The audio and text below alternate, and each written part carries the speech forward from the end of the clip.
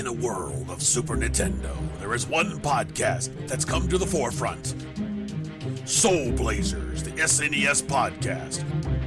2 hosts, many games, it's Super Nintastic. Now playing on an MP3 player near you.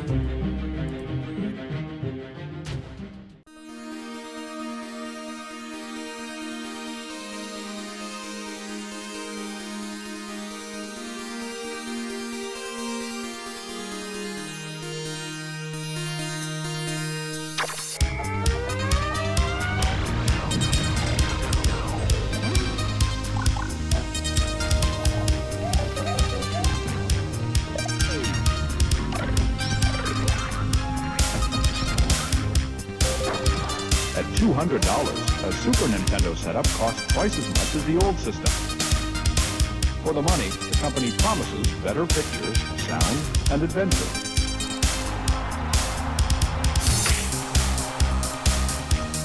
Now you're playing with power, superpower. You're the king, I tell you! The king! Only for Super NES.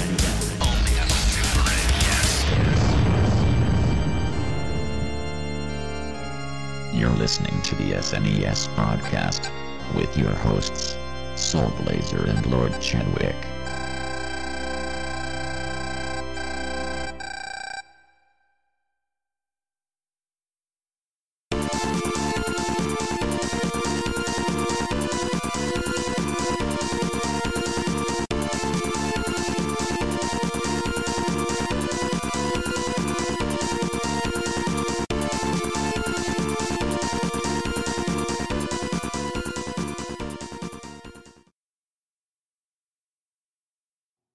Hello, this is Greg, also known as Soul Blazer, and I have with me Chad, also known as Lord Chadwick. Welcome to episode 3 of the Super NES podcast. I want to thank all of you very much for taking the time to listen to this and for checking it out with us. The support has been very good so far in the first few episodes. Both of us, I really appreciate it very much. Indeed, it's been very, very helpful, and I know the holidays are really time for all of us. That's why that we had to take a break last week of our regular recording, but we're back now, and hopefully we're going to go ahead and record on a weekly basis from here on out.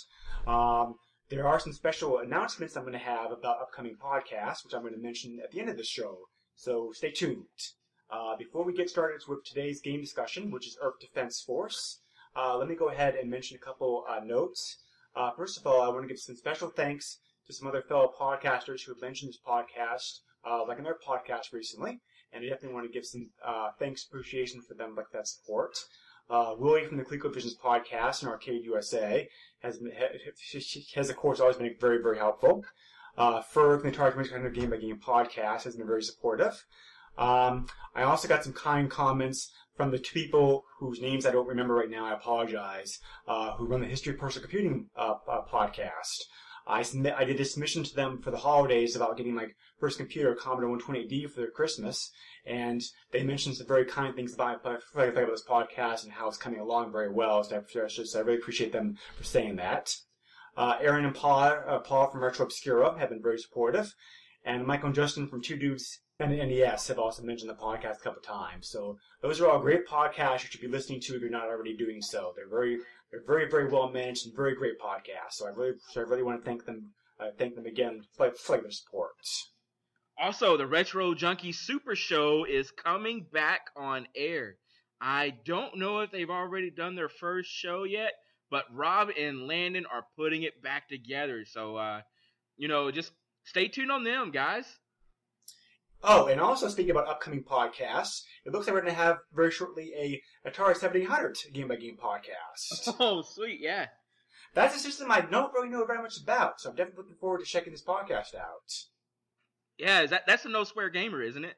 I think it is, yes. Yeah, yeah. Ferg was kind of teasingly saying that he'll eventually get to that when he finishes his current system in like 6 or 7 years. So, so I'm sure he's very appreciative of the fact that somebody else is willing to take up that mantle. Oh, absolutely. And also a reminder that we're still having the contest ongoing for one more week for your high score contest for getting a high score for Knights of the Round for Super NES. If you have a high score in the game, please send them to either myself or Chad, like an email, like through the Facebook page. You can email them directly to me at the Super NES Podcast at yahoo.com or post them to either one of us on Facebook. There's still time to get your submissions in. The grand prize is going to be going to a Skype game of your choice and also a secret hidden Super NES prize. So I definitely encourage all of you to get the screenshots in. Guys, I don't even know what the super secret SNES prize is, so yeah, he's probably doing that so I don't try to rig it. Also, we do have a group page now, so head on over and like that, the SNES Podcast group page, and there is also the SNES podcast page. So, just kind of click the like button. Okay, so I think we're ready to start getting to our game discussion for this week. We are talking about this week a pretty obscure shooter for the Super NES, at least early in its lifetime, called Earth Defense Force, developed and published by Jalco. This game has more than one name. It was originally released in Japan under the name Super Earth Defense Force, and the game title screen still says Super Earth Defense Force. But apparently that fact was never communicated correctly to the marketing department, because the game label, manual, and box all call it Earth Defense Force, without the word super. So, it was a trademark of Super NES games to always the kind of word super in front of them. There's a lot of super games that are available for the system. I don't know if they were intending to keep the super or not, but in any event, just so you know, this game does go by more than one name. We're calling it Earth Defense Force here because that seems to be the most common private name that it goes by. Yeah, I think a lot of times they put the super in front of the name when it was on the NES first, or whenever they ported it from somewhere else. Which, this was ported, but it wasn't from another console. Yes, actually, Chad, I was going to ask you about that. You were the one who suggested this game to me, because I never had heard of it or played it even back in the day or whatnot. So I know you're a big fan of this game. But did you even know that this game originally started out as an arcade game? I did not. I had no idea it started out as an arcade game. I started doing my research on it, and I had seen... Well, when I was a kid, I heard rumbles that they were going to try to put a 2-player on this game. But I didn't know that it was originally an arcade game in Japan. Yes, it does not look like that the arcade game ever came out like in the U.S. It probably stayed as Japanese-only arcade game, which is actually pretty common. The Japanese still have a very good arcade market, better than it is like anywhere else in the world, and a large number of their games are like arcade only, like in Japan. So yeah, and then this game came out like in 1992, so by then arcades were kind of on their way down. Right. The arcade game was originally released in Japan in 1991. It got ported to the Super NES in Japan in October of that year, and it came out in the United States in January of 1992. This game is still currently available on the Wii Virtual Console. It released for that back in 2011. So if you want to play the game, besides tracking down the Super NES cart, you can also play it that way. And a little bit about Jalco. Jalco was a pretty prolific publisher and maker of games during the 80s and 90s. The company was around from 1974 to 2006. Jalco is probably best known for their Bases Loaded series, baseball games like the NES. They really had a bunch of, in my honest opinion, Jalco was a pretty forgettable publisher of games. They only had a couple games that they published that I really enjoyed. The Styanax for the NES was probably my favorite game published by them, which was a kind of a pretty unique action platform game.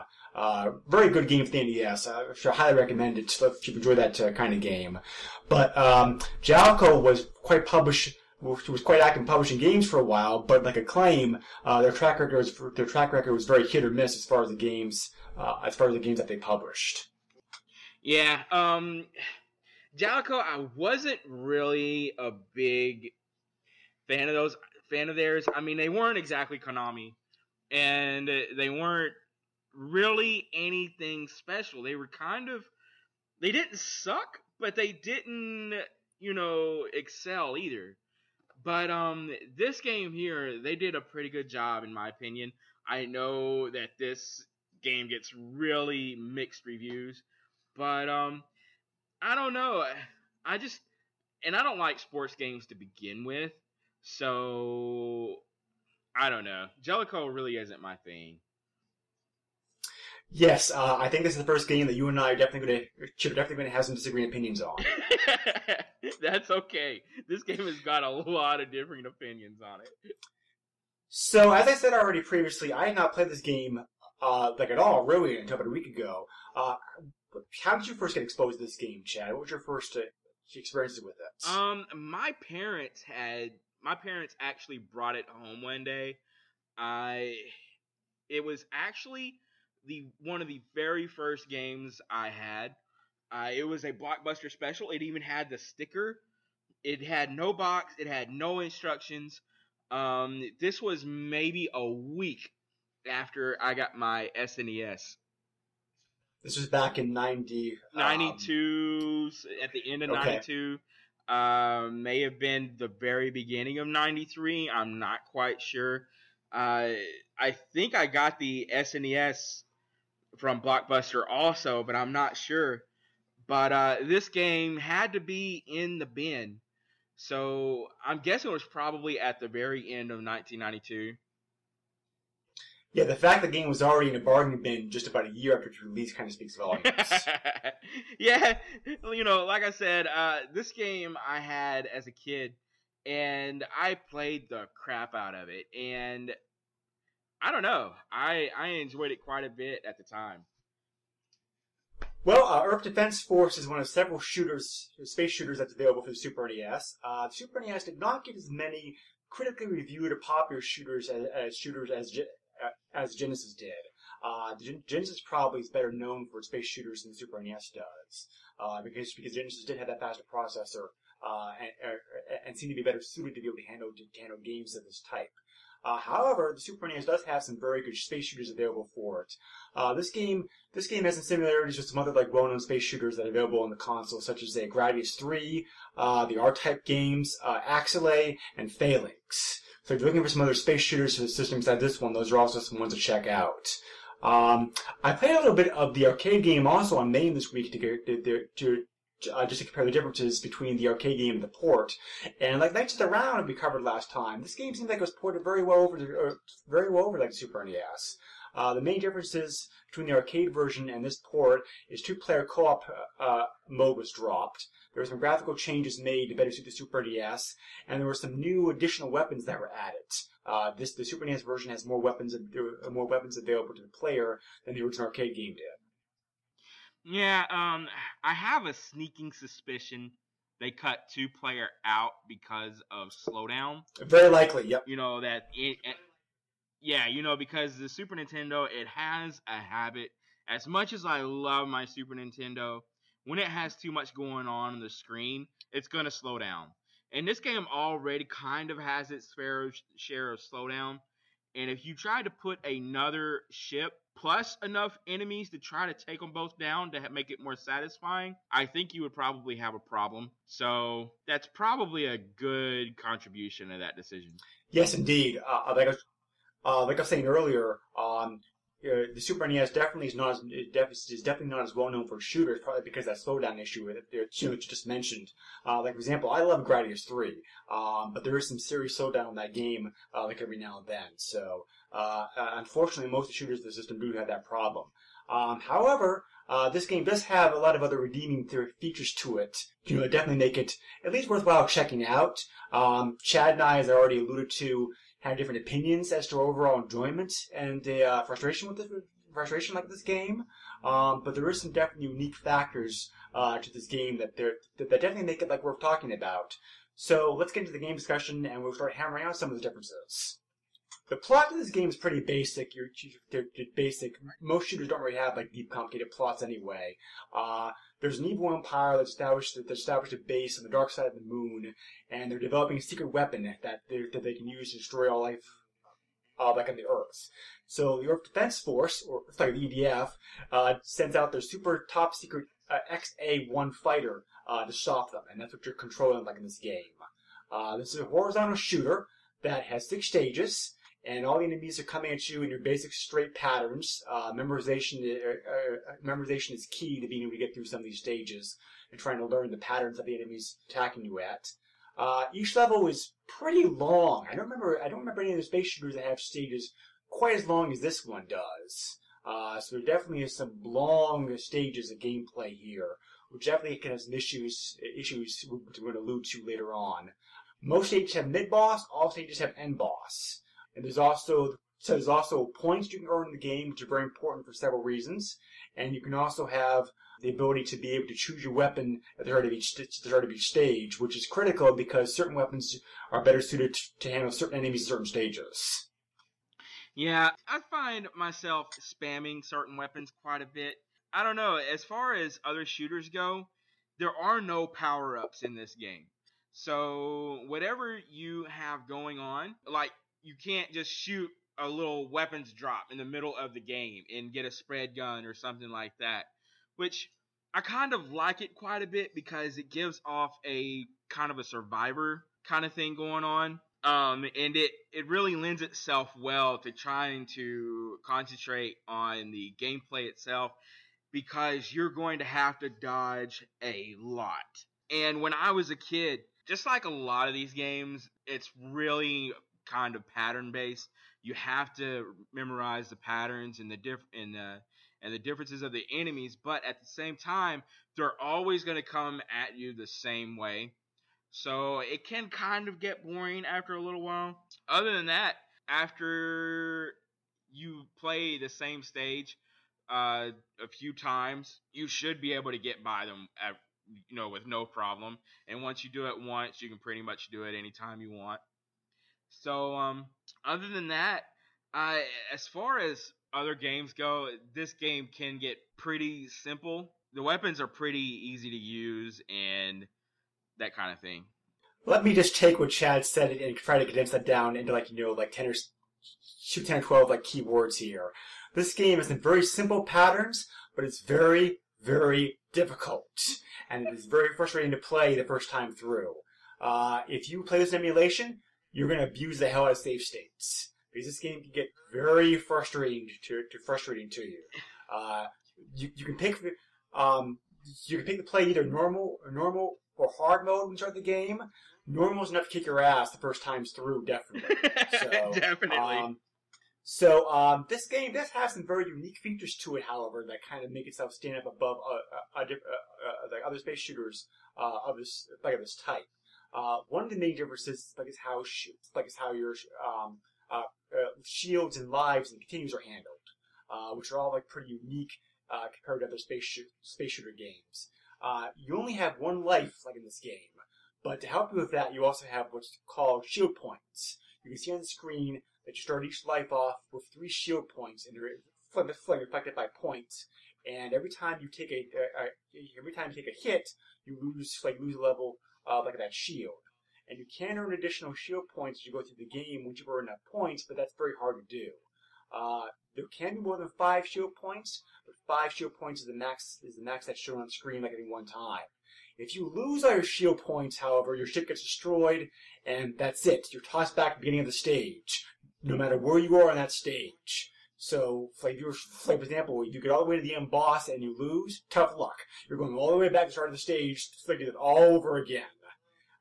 And it's very easy. It happened to me numerous times to get trapped in a corner or something and get nailed. Boom, boom, boom. Right away. Lose all your shield points and bam, game over. Back to the beginning of the stage again. And you only get 3 credits per game. So until you get a feel for things, until you get a handle of the game and how it operates and the patterns of the enemies, it's very frustrating and very difficult to try to make any progress in this game. Yeah, the slowdown doesn't really help a whole lot either, because when the enemy fires its weapons, all of a sudden your screen is just absolutely filled with, I don't know, cannon or laser or whatever. But the game makers kind of helped you with this with a couple of satellites. The satellites kind of rotate around you, and they can act as shields for the weaker stuff, like the weaker weapons and that kind of thing. So, it helps, but Right, yes. Yes, indeed. Those satellites are a very important part of the game also. Think of them as options like in the Gradius games. You get 2 of them to start with by the beginning of the game, and that's all you ever earn is 2. However, both your weapons and your options can be upgraded in levels as you go on like in the game. We're talking about weapons here in a little bit. But with the satellites, you have the ability, by pushing a button on the controller, to be able to move them in different positions depending upon what level that they're at. And these options can also reflect or absorb really enemy shots, as Chad was just talking about. At the beginning of the game, you have 2 positions available for your satellites: Union, which is just basically having the satellites bunched in with your ship, concentrate your firepower, and Rotation, which causes the 2 of them to rotate around you in a circle. As you defeat enemies, you earn points, and as you earn enough points, you'll see a bar at the top of the screen fill up, and it's like an experience gauge, like a role-playing game. Once you fill up that level all the way, by gaining enough points, you gain a level. And as you gain levels, both your weapons upgrade in power, and you also get the ability to be able to put your satellites in different formations. You gain the ability to do the shadow formation at level 3, which allows you to be able to. That's the trailing one, Chad, right? The one that allows you to be able just to sneak them out behind you. Oh yeah. That's the ones that you can just kind of put behind you and kind of go like that. But yeah. And then finally, level 5, you gain the ability to put the satellites into the homing formation. You probably can explain that formation better than I can, Chad. That formation is a lot easier to use.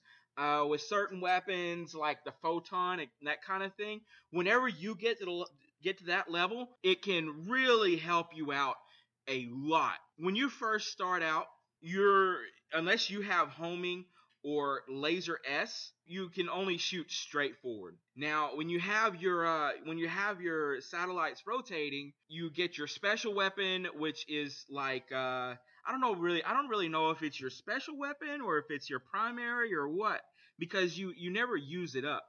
Something else I noticed also with this game that you're just talking about, you always have with you at all times in the game 2 different kinds of weapons. You have a primary weapon and you have a special weapon. The primary weapon is just a basic beam gun. Your ship always fires. That always fires like the ship itself. It's a normal basic laser, so it does moderate damage, like an okay weapon to use. Your special weapon is one of 8 weapons that you choose from to the beginning of each stage. We'll talk about the weapons here in a moment. But the weapons actually come at your options. The importance of the formation is important, in that you can position your options in a certain way. Your weapons back up the main gun that your ship's firing. So it's just like a very nice touch. Oh yeah, and like the homing satellites going around, it really helps quite a bit whenever you have that photon, because whenever you have those out, it can just go anywhere the enemy is, and you can actually use your beam weapon or your laser or whatever, and you can take out other enemies with your ship itself. Other than that, enemies will come at you from absolutely everywhere. Yes, they will. They will come at you from behind. They'll come at you from below. They'll come at you from the top. They'll come at you from the sides. And a lot of times, they'll do all that at once. So, it really helps when you first start out, before you get your shields upgraded, to have either homing or your laser S. I have seen videos where people use like the atomic or something like that, and then you can have your satellites bunched in, and you use just like your homing or whatever. And on certain weapons, that helps quite a bit. I'll get into that whenever we discuss weapons. But that homing upgrade is absolutely a godsend whenever you want to use other weapons like your photon. Yeah, it's too bad it just takes you so long to be able to get it, because level 5 is very hard to get. It is very hard to get. One of the nice things, you have to absolutely just hammer at it and get as many perfect scores as you can. One of the nice things I do like about this game, however, is if you die and have to start over again by using one of your credits, you still maintain all the experience, like the level that you're currently at.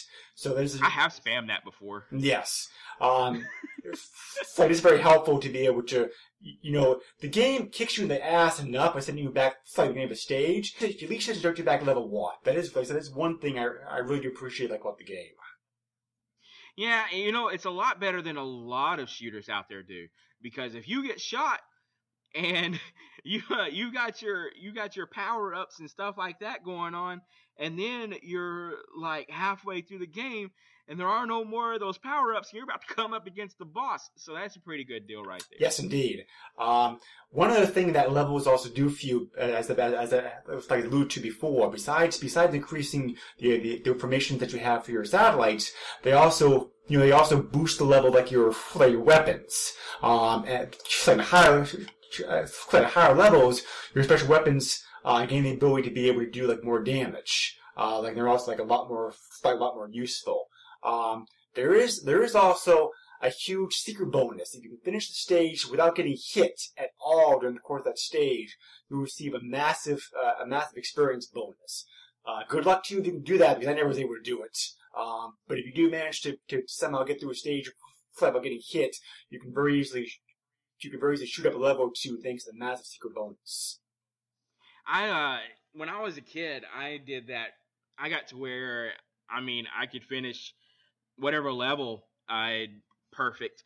But then there was also, if you kill all the enemies on the screen, if you don't miss any enemies, you also get a huge bonus off of that. Oh, okay, cool. I wasn't aware of that. Yeah. Yep. You can. That's a very nice feature. Oh yeah. Yep. That's why I always get homing or something like that at the very beginning of it, so I can kill all the enemies on the screen. Well, let's talk about those 8 special weapons that you can get in the game then. Like I said earlier, you have the ability to be able to choose your weapons by any time you start a stage. And certain weapons do come in very handy on certain stages. So the 8 weapons you can pick from are Vulcan, Laser, Atomic, Homing, Explode, Super Laser, which is what you call in the game S-Laser, Grenade, and Photon. And Chad, why don't you give us the rundown of each weapon and pros and cons of each one? Okay, the Vulcan, which is basically your spread gun, it's really, really good whenever you have the homing. A lot of these weapons have whenever you have your homing satellites, but just starting out, you're going to get your butt kicked because enemies come from the very top, and you can kind of just get at the very top just before you get hit or run into anything, and you can maybe kind of put your satellites in rotation mode, and you can take out enemies that way. Yeah, the Vulcan seems like a good gun to have, like your experienced player. Yeah, it's very good, especially whenever you are coming up against a lot of enemies, whenever you're going to get swarmed, and it's also very good whenever you level it up. So, Laser is a straight shooting, long range, very powerful. It does take maneuvering to use it. It's kind of slow. You have to do a lot of moving around to try to avoid getting hit, because those enemies will come up from everywhere. I know I can't stress that enough, though. The Laser is really awesome, especially on the stronger enemies. So again, whenever you level up those satellites to homing, it comes in very handy. Which is probably why I didn't like the Laser all that much, because I almost never got the satellites up to level 5, so. Yeah, I didn't like the Laser a whole lot either. It was too slow for me. It took out enemies, but by that time, you were getting swarmed by the smaller enemies. So true. So, yeah, especially in the space level, the second space level. It's the second level, which is in space. Sorry. And you're getting swarmed everywhere. The Laser, it'll take them out, but you're going to get hit. You're going to get wiped out. So, yeah. Atomic it's pretty good. It's not really a short range so much as you have to. It's explosive weapon that takes out multiple enemies in groups, but you kind of have to plan out whenever it's going to explode. So whenever you plan that out, yeah, you kind of have to watch your enemies and that kind of thing. It takes some use, but you can get pretty good in using it. It's very strong, especially when they're coming in groups and they're about to wipe you out, and it really helps quite a bit. This definitely seems like a weapon that also like be very useful once you actually get like a high level in the game, like level 4 or 5. Oh yeah, by that time, I mean it takes up such a large space that it'll wipe out a lot of the weaker enemies and some of the stronger enemies in about 1 or 2 hits, and that is absolutely just you have to have that because you can't have enemies just sitting there on screen because just because they're there doesn't mean that it's going to keep other enemies from coming in because this game is very, how do I say this? It's very programmed to be when you enter a certain part of the screen, the enemies are coming regardless of whether or not you want them to. Like, in other words, cheap. Yes, exactly. Homing. I spam the crap out of this weapon. It's basically one of the most useful weapons in the game to me. Whenever you start out, it's very, very weak. It takes a lot of hits to take out some of the stronger enemies. But once you level up, even to level 2, you can really see the difference in its use. Whenever you're in the second space level or whatever like that, and you're getting swarmed, it really helps out taking out those enemies as they come. But whenever you're getting swarmed with the stronger enemies, you almost have to have your satellites rotating and use that in conjunction with your conventional laser weapon. Yeah, the homing weapon was definitely my weapon of choice, like most of the game, because I just like games that have homing weapons in them, for the most part. Yeah. Like, even though it is kind of weak, like it is very helpful to be able to have it to help take out the swarm of enemies that are flying at you. For example, in stage 1, I find it very handy to stay kind of near the bottom of the screen and use the main gun of the ship to take out those the stronger enemies, those satellite like enemies, while the homing weapon takes out information of ships coming in at you. Yeah, that's the way I use them. It's really helpful to have that primary or your conventional weapon to have that done. And you're gonna have to. It really helps to be able to fly around and not worry about hitting your enemies. So that's why I use it. Explode. It explodes in different directions when it strikes the enemy. When you're first starting out, it's kind of bullcrap. Because it's only gonna, whenever you strike an enemy with it, it's only gonna shoot out 2 directions. It's gonna go vertical only. But as you level up, it starts taking on different directions. And by the time you're done, it can do a lot of damage. I used this weapon once and never touched it again, so... Right? I don't use it a whole lot either. It's not really my weapon of choice. The S laser is another one of my favorites. Whenever you're first starting out, it's not near as fast as homing. It's kind of like a homing laser, and I used to thought it stood for slicing laser or slice laser or whatever. I didn't know what it stood for, and yeah, I just assumed it stood for super laser. But you may be right because I couldn't find anything Because I can't find anything definitely saying what the S stood for either, but usually when I see S, I think Super. Oh, yeah, it's probably Super just because it's on the Super Nintendo. But yeah, it actually goes through your enemies to hit other enemies. Whenever you get your weapons leveled up, this becomes my weapon of choice just because of the sheer strength. It's not near as fast in searching as your homing, but I love it. So anyway, like I have the same thoughts on it that you just mentioned. It's a very handy weapon once it's gotten leveled up. It's probably my second favorite weapon in the game next to the homing weapon. Yeah. Now Photon is pretty good whenever you actually level up. But the big thing about this is it has a couple of different uses. Whenever you have your shields bunched into your ship, you can kind of charge it up and use it as kind of a battering ram / shield. You can hold your fire weapon and hold it out in front of you and kind of just charge in. And it's really useful on the weaker enemies because you can just kind of bore in and go from up and down and just kind of take them out that way. Yeah, the Photon is definitely one of the strongest weapons that you can get, like in the game. I find it to be very handy. I find it to be very handy for how to take out bosses. Oh yeah. Now when they're spread out, you can't do that, but it does take on a different strength of its own. You kind of still have to charge it up, but not near as much. And it really, like Greg says, it really does a lot of damage.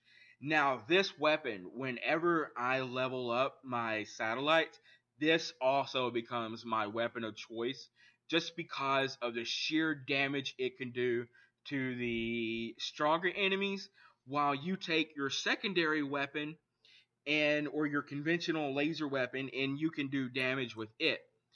So it kind of later on it really does its job. Grenade. Strong but very short range. It takes a lot of planning to use this weapon. It can destroy enemies in groups, but it's not near as useful as atomic. Definitely agreed. This weapon seems like another weapon that's probably best for experienced players only. It is. This weapon is kind of if you want a challenge for the game. I think the game's not challenging enough. Yeah, right. But this weapon, you have to get up close to these stronger enemies. But whenever you're only about to level 2, it takes about 2 hits to take out the stronger enemies. But you have to be right up on them, and you kind of have to plan out the range of when it's going to explode. There's a lot more risk in using it. So the 8 weapons that the game has is limited compared to some of the games as far as the numbers and options available. But some of these weapons are very unique. I can't think of any of the space games that have certain kinds of these weapons. However, so I do give the creators points for at least coming up with some creative uses of the weapons. Chad gave a very good summary about the weapons, like right there. Pretty much like to come down to personal choice. Once you get used to the game and how it plays and everything, you'll find that certain weapons do certain things better for you at certain stages and certain levels. So the recommendations that Chad just gave are very, very good. I think for just starting off playing this game. Keep in mind if you like me are coming to this game without having any previous knowledge of playing it before. Now the very big thing is you don't have to level up weapon by weapon on its own. You can take homing, spam it up to about level 3, and then go choose the S laser. Whenever you level that up, you can go to Photon, and by level 5 or 6, you're good for a while. So let's talk about the gameplay design a little bit. We already talked about it some. This game mostly takes place in space. Like I said earlier, there's 6 stages. So 6 stages like in the game. There is some good variety in the stages that the game tosses at you.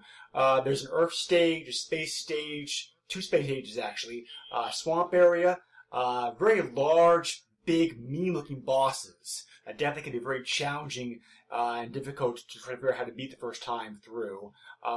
Most stages have mid-bosses that can also be very difficult. There's even one area of the last stage, stage 6, in which you're forced to fight backwards for a short time, which is very unique. I can't think of any other game that does anything like that to you. So very challenging. Pretty good level design altogether, I thought. Like I said, there's not as many stages in this game as there are with like say R-Type or Gradius.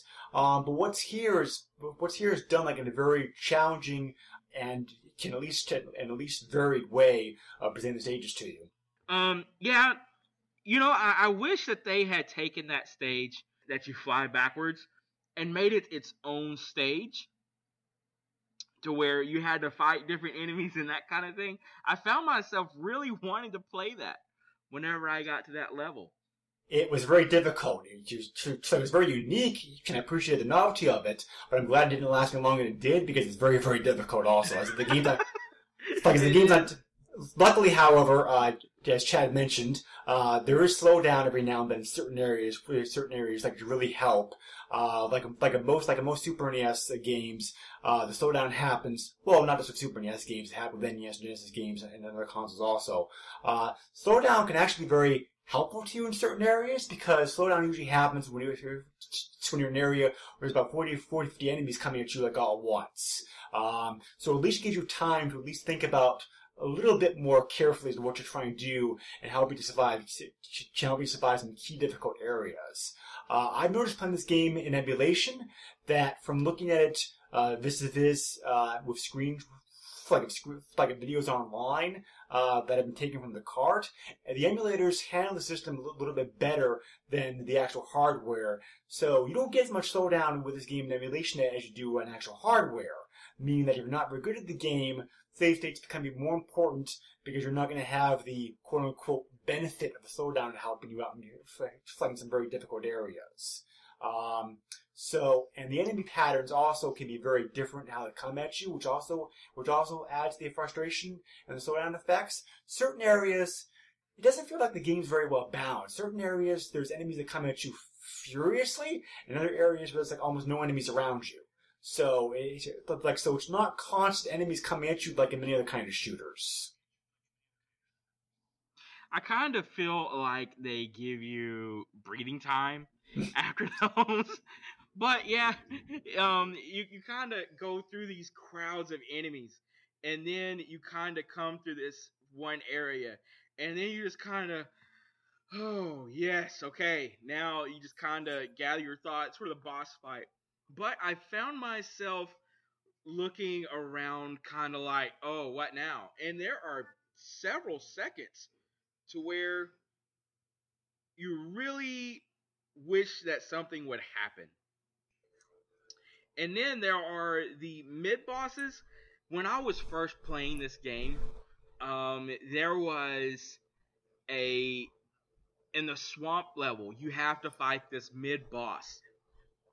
And this mid-boss, if you don't know what you're doing, it's going to take you out. And I remember having the fight of my life trying to figure out his pattern and how to figure out where he's going to shoot next. And I finally take him out, and I'm like, oh, yes, this level is over. And then you keep going. I'm like, oh, come on, really? That wasn't the guy? So, anyway, yeah, that level right there was especially long, because by the time you got that mid-boss, you were already done with the Earth stage. Which is kind of curious, because you would think that, based upon a description of the game, that given these long stages and whatnot, the game's actually quite long. It's not. A good player, once you get good at the game, can get through the game in about 30-60 minutes. So, I mean, compared to other space shooters, it's kind of short. When I was a kid and I finally got into the pattern, I got to where I could literally finish the game in 25 minutes. Yeah, that was actually when I got into it, and I had the patterns done, and I was using let me see, Photon all the time, and I could wipe them out so quickly, and I don't know, it was pretty easy for me eventually. But before I actually got everything figured out, it sucked. Well, I guess that means that.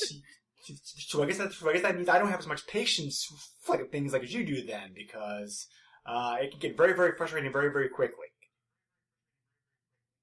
Oh no, I have ADHD. So if I get frustrated, it's gonna be a long time before I come back to it. So the graphics and sound of this game, the graphics and sound are very typical, I think, compared to any other early Super NES games like this time period. The graphics are decent; they get the job done. They're not spectacular, but they're not terrible either. They show off the Super NES 16-bit abilities quite well, I think. There's some very nice scrolling backgrounds in some stages. The ships are large or small in some cases. Like vivid colors, good detail to most of them. Pretty good graphics. It kind of fits the whole anime / cartoony look of the game. You definitely can tell it's a Japanese game. It definitely kind of has a Japanese feel to it, the graphics, like the color schemes used and that kind of stuff. But the graphics are very good, like with the game, I thought. Oh yeah, they were beautiful to me. It's kind of one of those come home. The music is very ambient. It's very easy listening, and the graphics themselves are just, I don't know, they're calming to me, and I can kind of come home and just relax and lose myself in the game and get my thoughts off of work. So anyway, it's a very good, I don't know, 30, 40 minute, just kind of get your mind off stuff. The music really was surprising to me the first time I heard it, because I was used to space shooters usually having these very hard beat, techno sounding, fast paced musics, like the kind of songs that Gradius and R-Type have, and to have a more easy listening, as you call it, and soundtrack to the game really almost kind of seems out of place. It's not typical what you'd expect to find in a space shooter. Yeah, I mean, it's kind of, it doesn't have the very big, kind of like Raiden or one of those. It doesn't really have that kind of thump to it. It's really just kind of what you would just kind of listen to chill or whatever. It's not even lose yourself into it if you want to. So I guess the last thing we talk about here is just the overall like replayability of the game. As I mentioned earlier, there are 2 difficulty levels to this game, normal and hard. I never tried hard because I was afraid to. Maybe Chad, you could talk about a little bit what the differences that you noticed yourself between those 2 difficulty levels. The hard level, it takes a little bit more to take out enemies, and they will absolutely come at you with no mercy. The fire and everything coming at you, it kind of swarms the screen. You can still kind of ease yourself between certain shots and that kind of thing. It does leave you a way out, but if you get yourself into a corner, it's going to take you out quick. Any kind of mistake and what do you think about the bosses like in this game? I thought most of the boss design was pretty typical with space shooters, but I did kind of appreciate the novelty that some of them had with their designs and weapon choices. Some of these bosses can be very, very difficult, and the last thing you want after fighting your way through a 15-minute long stage down to like no shield points is run into like a murderous boss and get your butt kicked in like 5 seconds. But I thought the bosses were pretty well done for the most part in this game. The bosses, I thought they kind of played it safe. the design and that kind of thing, they're pretty cool. I especially like some of the robotic kind of things. And they were very nice. The swamp stage, you actually fight a big robotic shrimp. But it's actually pretty good. And then the mid boss of the second stage, you almost think that's the main guy for that stage, because he will charge at you and come at you, and if you're not careful, he's gonna wipe you out. There's really nothing to. Sorry, I can see. Sorry, go ahead. I can kind of see where they're going for it. They don't want to make it too easy, but at the same time, you're kind of like, oh man, really? I just went through that wave of enemies, and you have given me no health. So anyway, yes, this game is definitely like challenging the first time or the first dozen or 100 times that you first play through it. So, to finish up the gameplay discussion, let me mention some codes and secrets to the game that I got courtesy of a file on the Game FAQ site. This stuff may be very handy to you when trying to get used to the game the first few times. There is a way to gain like invincibility in this game. To do so, start a new game, then pause the game immediately after starting it. Once the game's paused, hit A, B, X, Y, right, left, up, down, left, and right, and then take the game off of pause. That'll give you invincibility for the whole game. There's also a way to be able to level up to be able to gain levels in the game right away without having to beat any enemies. Again, pause the game right after you start it. Then, simultaneously on controller 2, push the L, R, and the down buttons, and you'll gain a level immediately. I have no idea.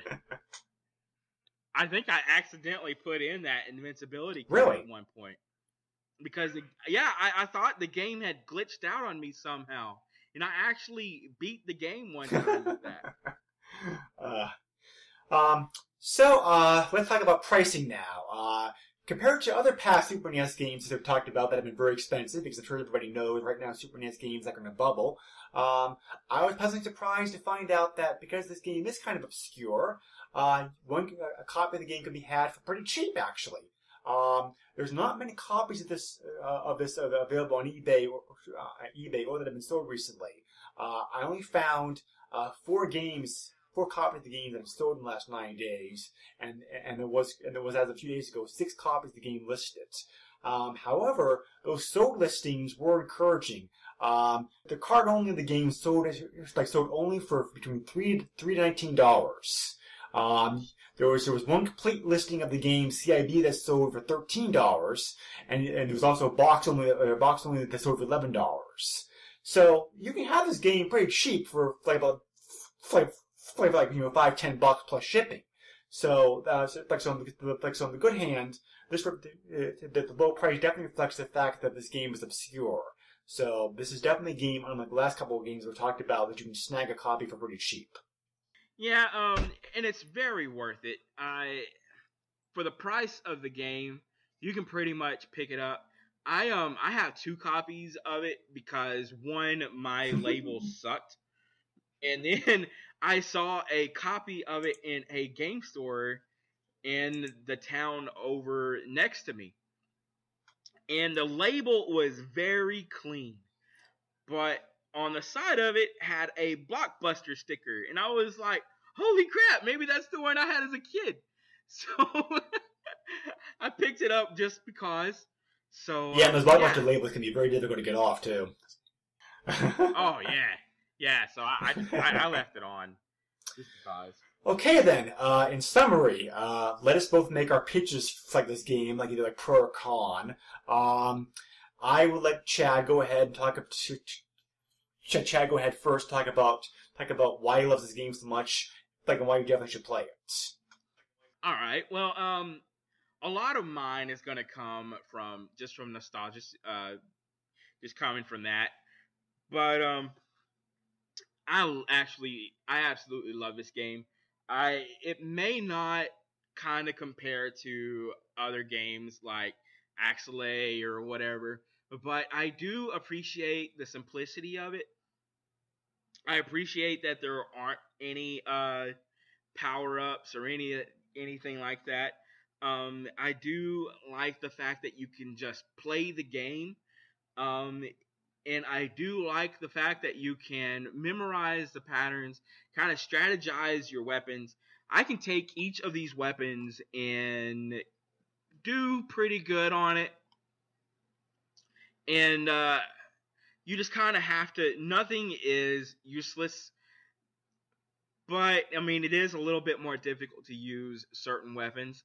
And I do like the challenge of it. For the price, for anywhere from $3 to $10 to $20 or whatever like that, it's not worth $20. It's barely worth $10. But at the same time, if you can get it for less than $10, go ahead and get it because you're gonna love it. I definitely agree with a lot of what Chad just said right there. This game can be somewhat simplistic. My sentimental favorite for space shooters is definitely Gradius 3 of the Super NES, because I had that game almost right after I got my system. And you can pick from so many options in that game, so many weapon configurations, so many ways to customize your ship, that to be limited to only 8 special weapons, and only having 1 special weapon each, and only like 3 measly shield points, and no way to be able to gain extra shield, like no way to be able to gain extra lives or whatnot, really made this game seem very limiting to me. I hated the fact that you could toss all the way back to the beginning of the stage like after you got killed.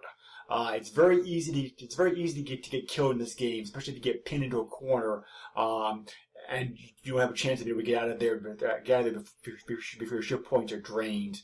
I do appreciate the unique facts that this game has to offer. Being able to customize the firepower, definitely for each stage is a nice touch, and being able to directly control your options, like in those ways, and to get levels to boost both your option abilities and the power your weapons is very nice. The game is very, very challenging. I personally did not like this game all that much. I think it's okay. It's average. I don't think I'd be going back to the game anytime soon. However, having said that, I do appreciate the charm that this game has to offer and the unique things that they were at least trying to go for here in this game. I would highly recommend to anybody out there who enjoys a difficult game, who enjoys space shooters, who definitely wants to kind of see what a very different shooter game can offer. It's very unique. It's very difficult. There's nothing very. I've never played anything quite like this before. I'm a pretty big fan of space shooters. Going way back from the days of like Gradius back in the arcades, like in the mid '80s, all the way up to the current games, the bullet hell games that are currently out there, like Ikaruga. This is definitely a very unique game. I'm glad I played it. It definitely has some challenging factors to it. I just don't think it compares very well when held up to Gradius and Axelay and the other really good space shooters that are available for both the Super NES and the Genesis that came out during this time period. Yeah. Having said all that, this game is pretty unique and obscure. So I really don't think too many people out there have played it, which is definitely one of the reasons that we're going to cover it like you guys. And being a pretty unique game, I'm not sure how much feedback that we got for this game. Chad, did anybody have any memories playing this game back in the day or whatnot? I had very few. I'm not surprised. But I got more than what I thought. Yeah, I got more than what I thought I would. So what do you got for us?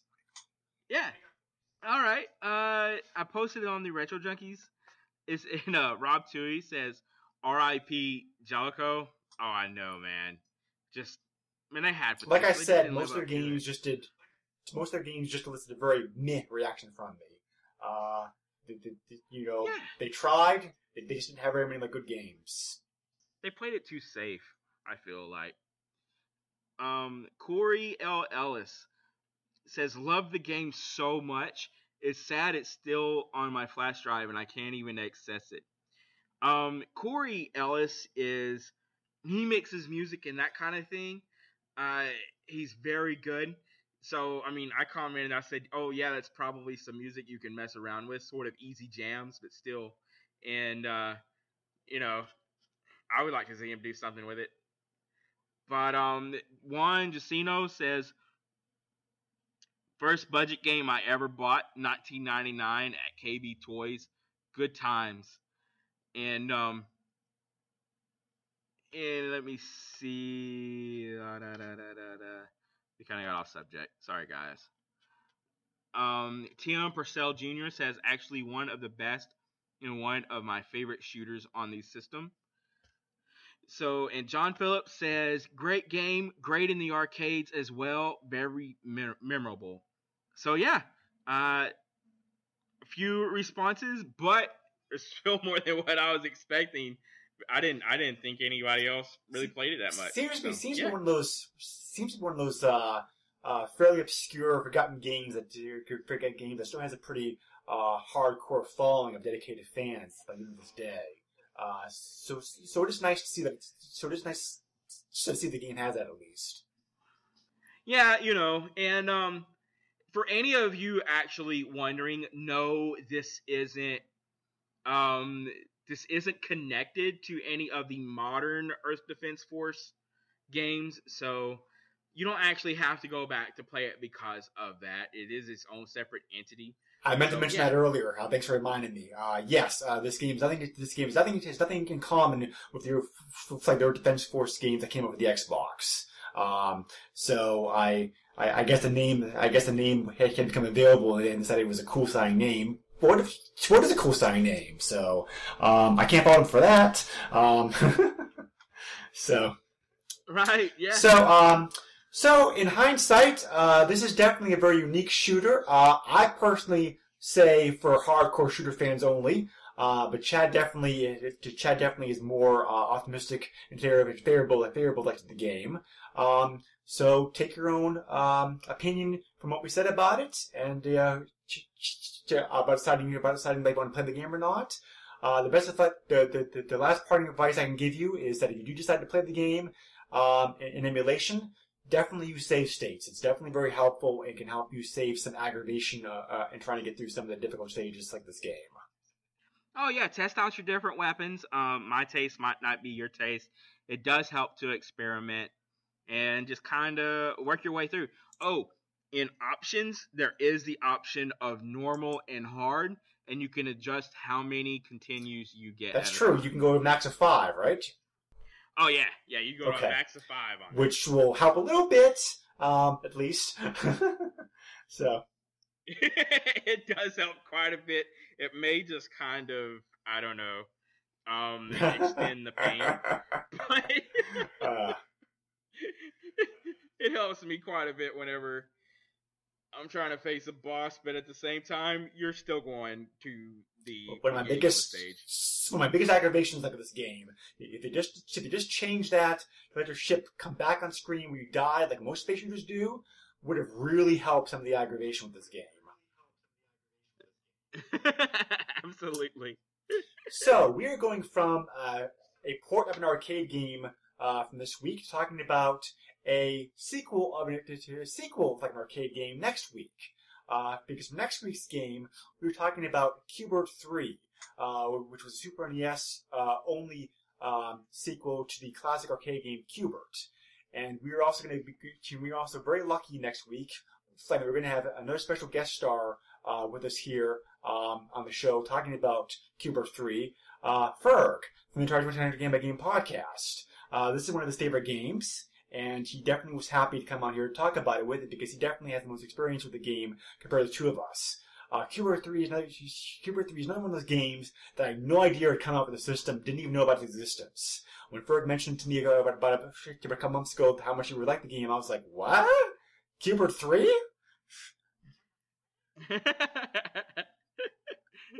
Yeah, I have never played it on the Super Nintendo. I played the crap out of it on Atari, and I love the one on Dreamcast. I believe the one on Dreamcast is just a straight up port that they messed with, which they did well, but I didn't know that they came out with one for the Super Nintendo. It's something of like forgotten game, just like the one just like the one that we talked about this week. So it's definitely going to be a lot of fun to have Ferg on here with us next week. So I'm definitely looking forward to that. And in weeks to come, we're going to have at least one, possibly two more special guest hosts coming on the show talking about some of their favorite games with us. So definitely some definitely some special guest hosts coming on. There's definitely some big popular games coming up pretty soon in the weeks to come. So we're gonna start talking about some of the biggest games for the system, as well as some of the more hidden obscure gems for it. So stay tuned to the podcast in the weeks to come. So, Chad, it was great talking to you about this game. I certainly can appreciate why you enjoyed this game so much back in the day. It definitely could be frustrating, but a very challenging game. I think you definitely can say that you get your money's worth out of it. Oh yeah, definitely. And I'm also looking forward to talking to Ferg. Man, I've never done a podcast with Ferg. I feel like the man is studying me, but that's cool. That's cool. Anyway, yeah, man, I love talking these games over with you. Definitely same with you, Greg. Definitely same Thanks here. for having me on. So let me just remind people real quick how they can get in touch with us. Our main email address is the supernespodcast@yahoo.com. You can also reach both Chad and myself on Facebook, like in the pages that are established on there.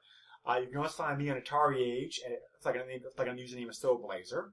The podcast is also available for your listening pleasure on iTunes and on Stitcher. Oh yeah, you can also find me on the Retro Junkies. So yeah, just kind of, and we also, like I said, have the group page, and we do have the SNES podcast, just the regular page. So just kind of like us on there and get with us. Okay, so we very much appreciate you listening to this podcast. Thank you very much for your help and support in the past, and we definitely look forward to hearing your feedback and comments and suggestions for future episodes. So stay tuned stay tuned next week for our in-depth game discussion with Ferg on Cuber 3. And thank you very much for your support, and have a good day. Awesome. Thanks, guys. Y'all have a good week. Nintendo controls 80% of the video market. But no matter how you play the game, or which game you play, things definitely have come a long way since Pac-Man. Now you're playing with power. Deep power.